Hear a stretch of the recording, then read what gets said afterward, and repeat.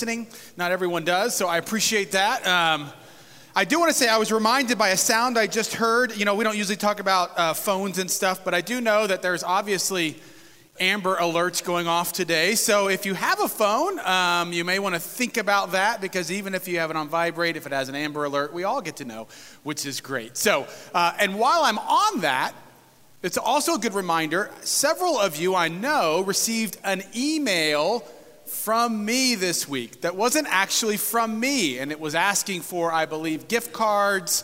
So I want you to know, more than likely, I am not going to ask you for a gift card over email, even for a wonderful cause. And so, and I always like to read them, because actually the emails always seem very pastoral and loving, more than I usually am in my email. So if it seems too much like a classical pastor, it's probably not from me. So please check in with us before you make any purchases or do anything like that. If it looks like you're getting something from me, just to kind of warn you, so that you're not spending money for somebody else. So I do also want to encourage you to think about next Saturday coming to hear Ray Jones, who's a director of theology, evangelism, and formation with our denomination. He's really a pretty dynamic speaker. I know it is hard on a Saturday to give up time from 9 to 3, but I want to encourage you to do it anyways. This is going to be a remarkable kind of time for us just to ask, what does it mean for us to live out the gospel in our daily lives? Something that we talk about a lot, but I think this will be a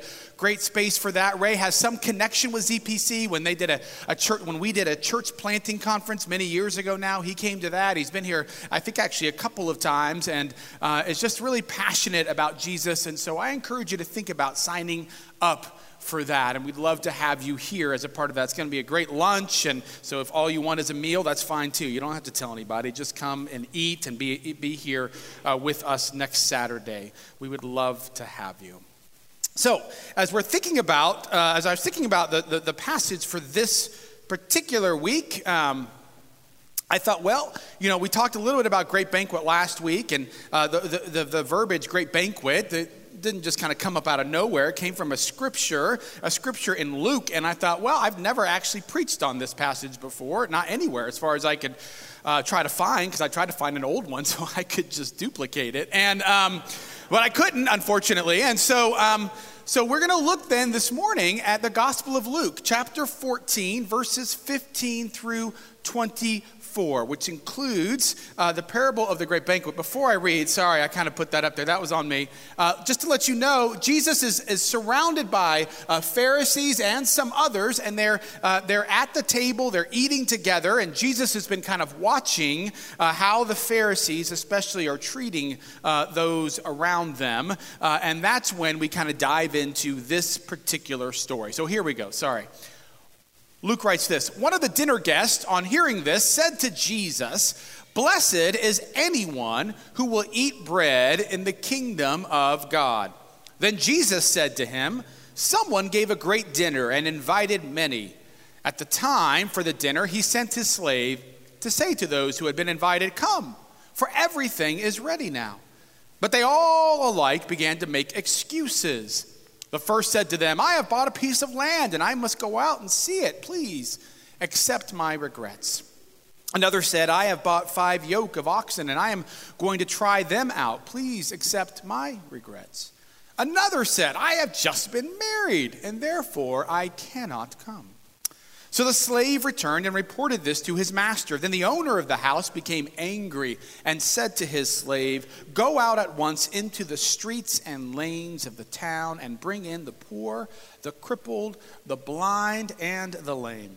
And the slave said, 'Sir, what you ordered has been done, and there is still room.' Then the master said to the slave, 'Go out into the roads and lanes and compel people to come in, so that my house may be filled. For I tell you, none of those who are invited will taste my dinner.'" And sisters and brothers in Christ, this is the word of the Lord. Thanks be to God. Let us pray. God, after a stormy night, we gather this morning in peace and calm. The summer is waning, and we know that before long, autumn will be upon us. And so we take some space now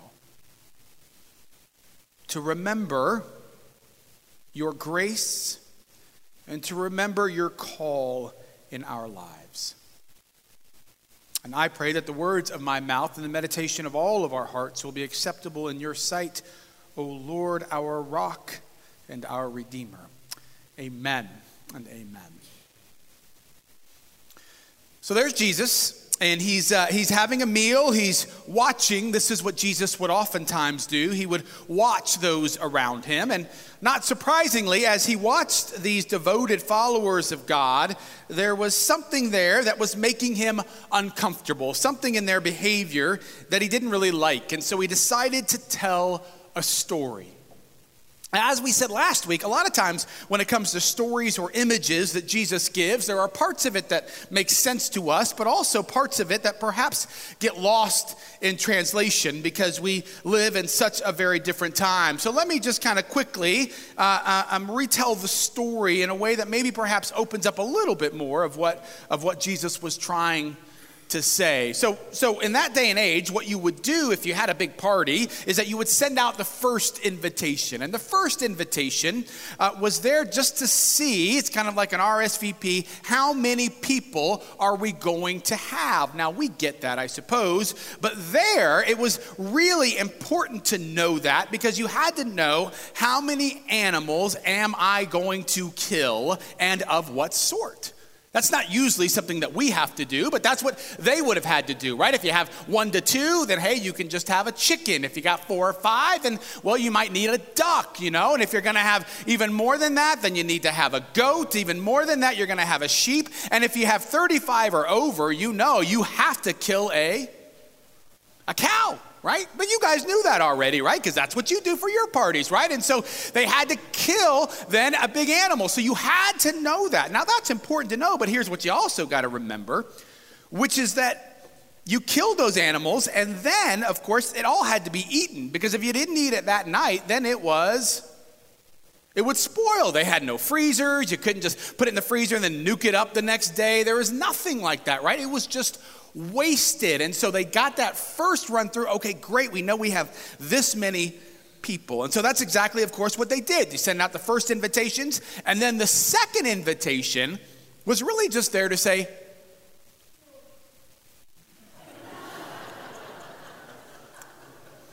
Usually they last at least 5 minutes. I've already lost someone at 3. That's fine. That happens. It's a busy night.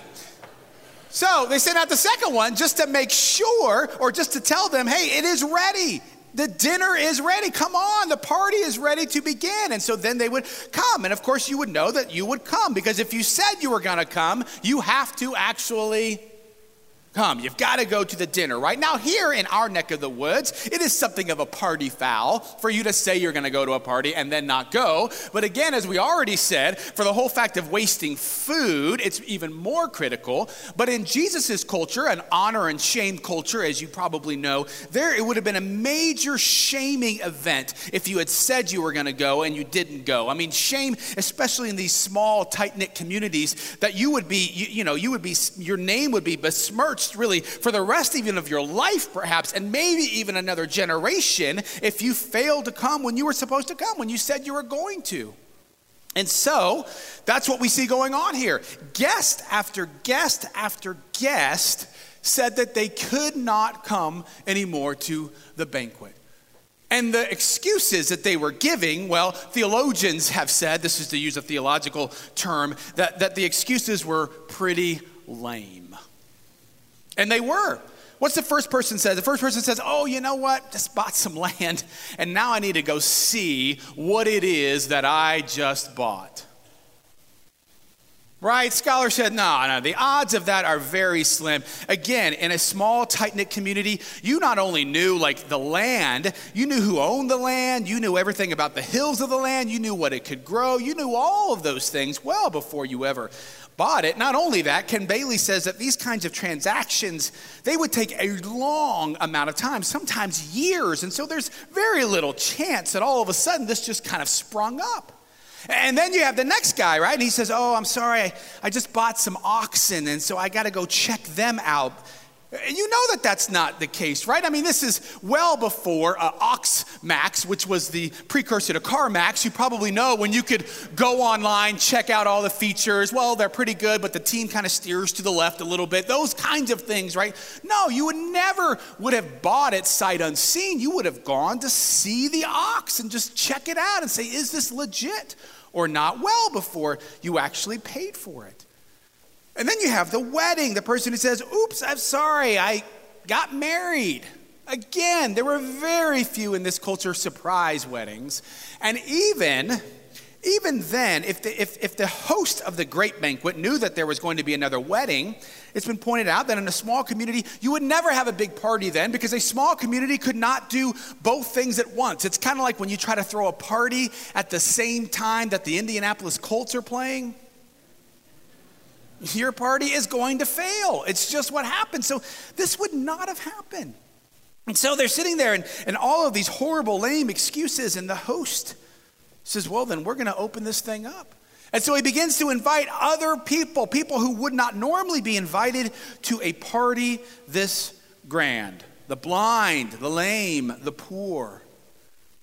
And so they began to come in, but even then, you know what? Some of them didn't come in. And so we're told that the owner said, well, compel them to come. And that doesn't always sound like an invitation. Usually we don't put compel and invitation in the same sentence. But here's what you have to remember, that in the social hierarchy of the time, if you were blind or poor or lame in some way, you would not have been invited. And it would have been very hard for you to have believed that you were really included into this party. In fact, one person says that typically in a situation like this, the person who is inviting you, if there's a lower social hierarchy, you would have to invite you for 15 solid minutes. You would have to keep saying, come. No, really, we want you to come. No, seriously, this is true. No, you really have been invited to this party for 15 solid minutes before finally that person might consider actually going.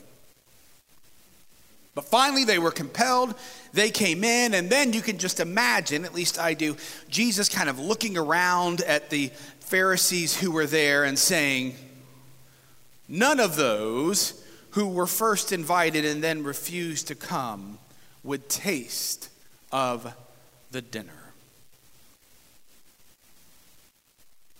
So the question then is, if Jesus is trying to speak into the lives of those who had gathered, what was he trying to say to them?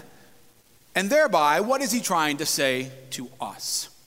Well, one of the first things, clearly, and anyone who has gone through the great banquet could actually tell you this, one of the first things that we see is it is a beautiful image of the grace of God and how that grace precedes anything that we could ever do. God invites all of those who were there. He invites the Pharisee likes, those who like God, but he invites the poor, the broken, those who think that they should not be invited. God invites all of them before we could do anything. Whenever I have an infant baptism, I meet with the family before that, not just a few minutes before, but a week or 2 or 3 beforehand, because I like to dispel kind of any magic about baptism. And one of the things I always do is I share with them this thing from our book of order about infant baptism. Here's what it says.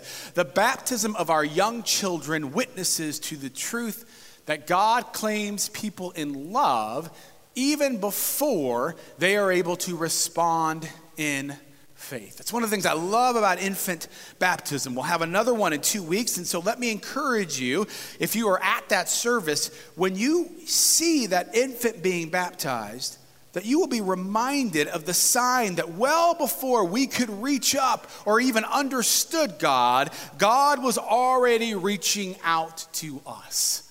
But not only that, but one of the coolest things about this image is that so many of us, just like the broken, just like the poor, just like the blind, so many of us don't actually believe that God really loves us that much, that we have to be compelled into believing that. Sometimes I have seen people who have to hear this truth 100 times, if not more, until they finally begin to believe that, yes, it even includes someone as broken and messed up and as inadequate as you may think you are, that God is still looking at you and saying, I love you. That's this beautiful image. One of the greatest things about I love of being pastor, I've told you this before, is when we take communion and I get to look in the face of people when they come forward for intinction communion, and I get to say either this is Christ's body broken for you or Christ's blood shed for you. And I love looking into their eyes because it is oftentimes the eyes of somebody with whom I have already had a conversation, and I know that they are questioning whether or not they are loved by God. And so this is this beautiful image that even if it takes compelling, that sometimes we have to keep reminding ourselves, and others need to remind us that they are loved by God.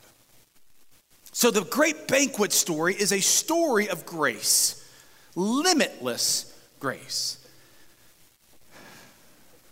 And we could end the message right there. And everybody would be delighted. For one, we would just be able to be reminded of the grace of God, which we all need to be reminded. And for two, of course, you guys would get out of here like 15 or 20 minutes early. But you know we can't have that. And it's also not right to end it right there, because there is another message, it seems to me, that Jesus is trying to tell those who are gathered on that particular day. See, when Jesus looks out over those Pharisees, he realizes that something is not quite right. He realizes that they need to be woken up, that their faith is slumbering, that they are a people who like to say yes to the first invitation, but then who clearly are not quite all in when it comes to the kingdom of God. There are people who are committed for about the span of a commercial break. They're devoted, but not for the duration. They are saints, but only for a season. Their following looks a bit more like a fling. It's not completely there. They like the notion in some sense, but then whenever it comes to asking, well, are you really all into discipleship and about being about the kingdom of God? Well, there are other things that may be more important. As I said, most commentators think that the excuses that the people in the story gave were kind of lame, and they're probably right. There are other commentators who think, well, you know, these weren't horrible excuses. These were things dealing with finances. You got to have money. These are things dealing with family. Family's important, but I love what Fred Craddock says, which is that here's the thing about God's calling. Not only is it supposed to take priority over our worst agenda, but it's also supposed to take priority over our best agenda. What that means, in other words, is that when you decide to really follow Jesus, one of the things that happens, of course, is that everything is up for grabs. And as someone has said, what they are choosing here, these invitees, is they're choosing their finances at this juncture over God. They are choosing the priority of how they understand their family over God. And so the great banquet story then is really a story that makes us ask about our own finances. It makes us ask about our priority of time. It makes us ask the question about our own family and how exactly we run that family, and does it make a difference that we want to be a part of the kingdom of God. And when I started thinking about that, I got super nervous. Because if you were to ask a preacher, give me the top 5 topics of things that people get annoyed when you talk about. Guess what 2 of those 5 things would be? Finances or money, right? And when you talk to them about the priorities of how they're spending their time and how they're spending their time with their family, these are 2 things that folks get very upset about. In fact, there are times, it seems like to me, when most folks would say, hey, you know what, preacher, here's what we want from you. Give us a good funeral, give us a good wedding, give us a good happy-go-lucky sermon, and then be quiet. And as soon as you begin at times to kind of delve in, there are people who say, no, stay in your own lane, preacher. We don't need that, all right? I don't come telling you what to do with your money. You don't come telling me what to do. And I started getting a little bit nervous. My fingers got a little bit sweaty as I was typing. I started thinking, oh man, I don't want to do that this week. Last week everybody was like, yeah! And then this week you bring up money or something like that and it's going to be like, oh. But then I started thinking something, which is that I remember this, which is that if you all are here this morning, it means that your faith is really important to you. Right? You could be doing anything on a Sunday morning. This is not like it was 4 decades ago or 3 decades ago where you had to go to church, right? Maybe I've said, there was a pastor who has told me, an older pastor, who said, oh yeah, there used to be this time when if you showed up at work on Monday, your boss would say, where were you yesterday at worship? That time is no more. Well, there's one way. I guess there is a person here who employs half of ZPC. But other than that, most folks, that is not the case. Right? So you don't have to be here. You know what you could be doing right now? You guys, you know it. It's all of a sudden it came to your mind. You could be sleeping. This is a great day to sleep in. You could be at Starbucks. You could be practicing your golf game. Things are going to dry out soon. You could be at your lake house. You could be doing a lot of things. And you're thinking, some of you are thinking that would have been a good idea, but you're not. You decided to come in here, which means that your faith is important to you. Good. And so, if your faith is important to you, it means that you want to know, well, how does this change how I spend my money? How does this change how I spend my time? How does this change how I raise my children, right? You want to know those things if your faith is really important. And so actually, you would be more offended if I never brought up things like how you spend your money and spend your time than you'd be more offended if I never brought that up than if I did, right? Yeah, see how quickly you can just begin to say yes, even if you want to say no? And so then I started thinking, well, here's the thing. Maybe they want to hear about that. But maybe what they don't want to hear, just like our invitees to the party, maybe what they don't want to hear is they don't want to hear how there are going to be sacrifices if you really want to be a part of what God is doing in God's kingdom. If you really want to be about this thing about discipleship, there are going to be things that you have to be willing to sacrifice. And I thought, well, maybe they don't want to hear that. And then I said, no, Jerry, they totally want to hear about this because they're really smart. It's called buttering up. They're really smart. And what smart people know is this: if it's really important to you, it almost always requires sacrifice. Doesn't it? It's quite funny, actually. Sometimes I see our staff and we talk about this. Sometimes when we're trying to get you to do something, we say, hey, you know what? It's not a big deal. It won't take that much time. You just kind of show up and you just have to be there for 30 minutes. And I know what happens is what that tells you is then this must not be very important. Right? But what you all know is if it is important, it almost always requires some sort of sacrifice. Not just because we love to sacrifice, but so that we can live in a richer and deeper way. Let's think about finances. What do people say about finances? This is what I hear people say about finances, which is that if you want to have a retirement, if you want to have money at your retirement, then more than likely, unless you're just making bukus of money, but even then probably, you're going to have to make some sacrifices now. Maybe you don't go on a 2-week vacation. Maybe you only go on a 1-week vacation. Maybe you don't eat out 6 days a week. Maybe you only eat out 2. And why do you do that? You make those sacrifices so that one day you can still have food. One day you can still have a home. One day you can still take a vacation. Now you don't look back over here and you don't celebrate, oh, I'm so glad we only went on 1 week vacation instead of 2. Or, man, I'm so glad that I have to cook at the house today rather than going out. No. But you make the sacrifice today so that your future looks different. Or think about love.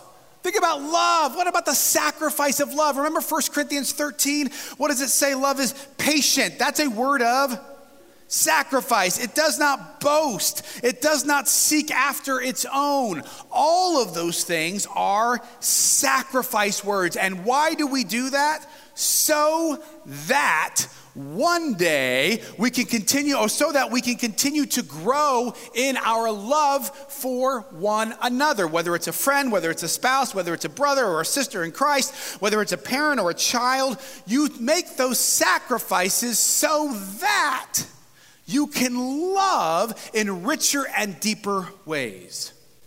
And the same is true when it comes to our faith. A lot of times when we talk about our faith and we talk about what it costs us, which Jesus talks about right after the story of the great banquet, pick up your cross, count the cost, we forget that the reason why we do that is not because God loves making a sacrifice, but is so that we can experience the joy of the feast of participating in God's kingdom. Here's what one commentator said about this particular passage. He says this. It's going to be good. There we go. God gives the kingdom, but the accepting of God's gift means the rejection of many other things.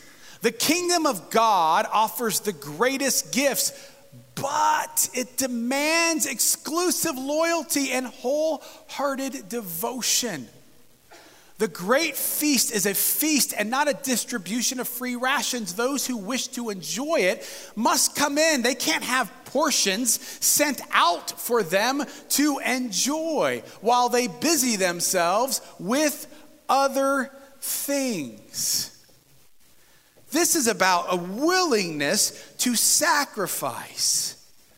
Here's the rest of the conversation that I usually have with people who I baptize their child. This is the part that makes me a little bit awkward at times and sometimes makes them feel awkward, which is this. Here's the thing, I say to them. If you really want your child, who we're going to baptize, to grow up in Christ, they're going to need to learn about Christ, and they're going to need you to make some sacrifices for Christ. A part of those is for you to come in here on Sunday mornings and worship. Sometimes we see people who are baptized, kids are baptized, and then guess what? We never see them again. Now, if they come back in, we love them, we care for them. If this is the first time you've been in since 12 years ago when you had your child baptized, we love you, we're glad that you're here.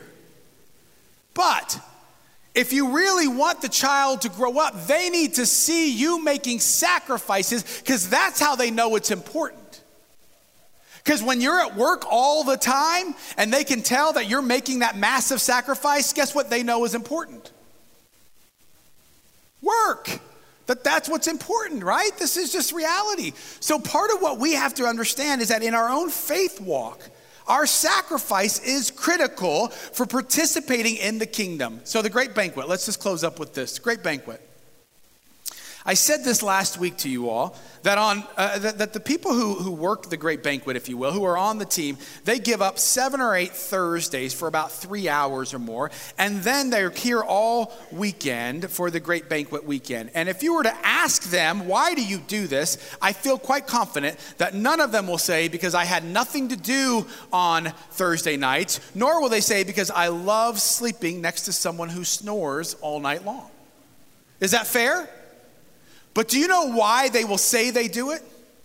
Because they have seen people's lives that have been changed for all time. They have seen relationships that have been reconciled. They have seen people whose priorities were all out of whack all of a sudden be shifted. They have seen people who have been introduced to Jesus for the first time. They have experienced all of that. And when you see someone right before your eyes begin to change forever, then you are willing to make that sacrifice, because you can tell the joy of the feast Or this week I had a conversation with Pete Hudson. Many of you know Pete Hudson. Pete was instrumental in the planting of this church. He was a charter member, just a dynamic guy. And he's got a great memory for all things ZPC, for the history of ZPC. I've told you some of his stories. This week as I was meeting with him, he told me the story about the realtor who sold them this land. And it was only 4.5 acres at this point. We now have more, but at that point it was 4.5 acres. And the realtor thought they were crazy to buy this land because they were asking a preposterous price of $90,000, which in the 80s was probably a lot. I have a sneaking suspicion probably would cost more today. And I thought, why would you want to do that? And not only that, but she said, and look at this land. It's not that great. I mean, to build anything here, you're going to have to take lots of work. And so Pete was telling me, so he's like, so we, got a group of folks and we footed the bill, and then we came here on Saturdays and we began to clear the land. Well, that sounds like an absolute nightmare. And so I thought, wow, that's brutal. But here's the thing. I think he was an insurance guy, right? I mean, it's not like this was what he did. He didn't do lawn care. But why did he give this money? He and other folks, why did they come on Saturdays when they could have done anything else? Who wants to come here and clear land on a Saturday? I know there's like 2 or 3 of you, but the rest of us, the normal folks, we don't want to do that, right? But what did they do? He did all of that. And do you know why he did that? Because he had the faith to believe, and he's been able to see it. The thousands, and I mean literally thousands of people who have come through here and whose lives were changed for the kingdom. And here's the thing. Man, I love Pete. I wish I had a picture of him. Here's the thing. When Pete begins to describe the things that they did, you should see his eyes. They are dancing because they know that he's been able to participate in this incredible feast. I mean, for him to be able to know how people's lives have been changed here and across the globe, there is this incredible amount of joy in this 80-something-year-old man. He's not coming today probably to clear land. He can't do that any longer. But what he knows is that he had an eternal impact because of his willingness to sacrifice. Someone has said that this parable is about limitless grace and limitless demand. My hope is that each and every one of you this morning know about the grace of Jesus Christ and how limitless it is. But I also hope and pray that you will understand in the days ahead, because we talk about this, when we talk about sacrificial giving, when we talk about how you're spending your time, when we talk about home groups, when we talk about great banquet, when we talk about loving your literal neighbor, that when we talk about all of those things, that you won't just think, oh, here comes the guilt trip again, but that you will begin to see that the reason why we're talking about that is because we know that when you are willing to make those sacrifices, when you are willing to say yes, and then you actually show up, that then you get to participate in people's lives being changed for the kingdom of God. And what I want for you all is when you reach your 80s, or for some of you who are already there, your 90s or into your triple digits, you can look back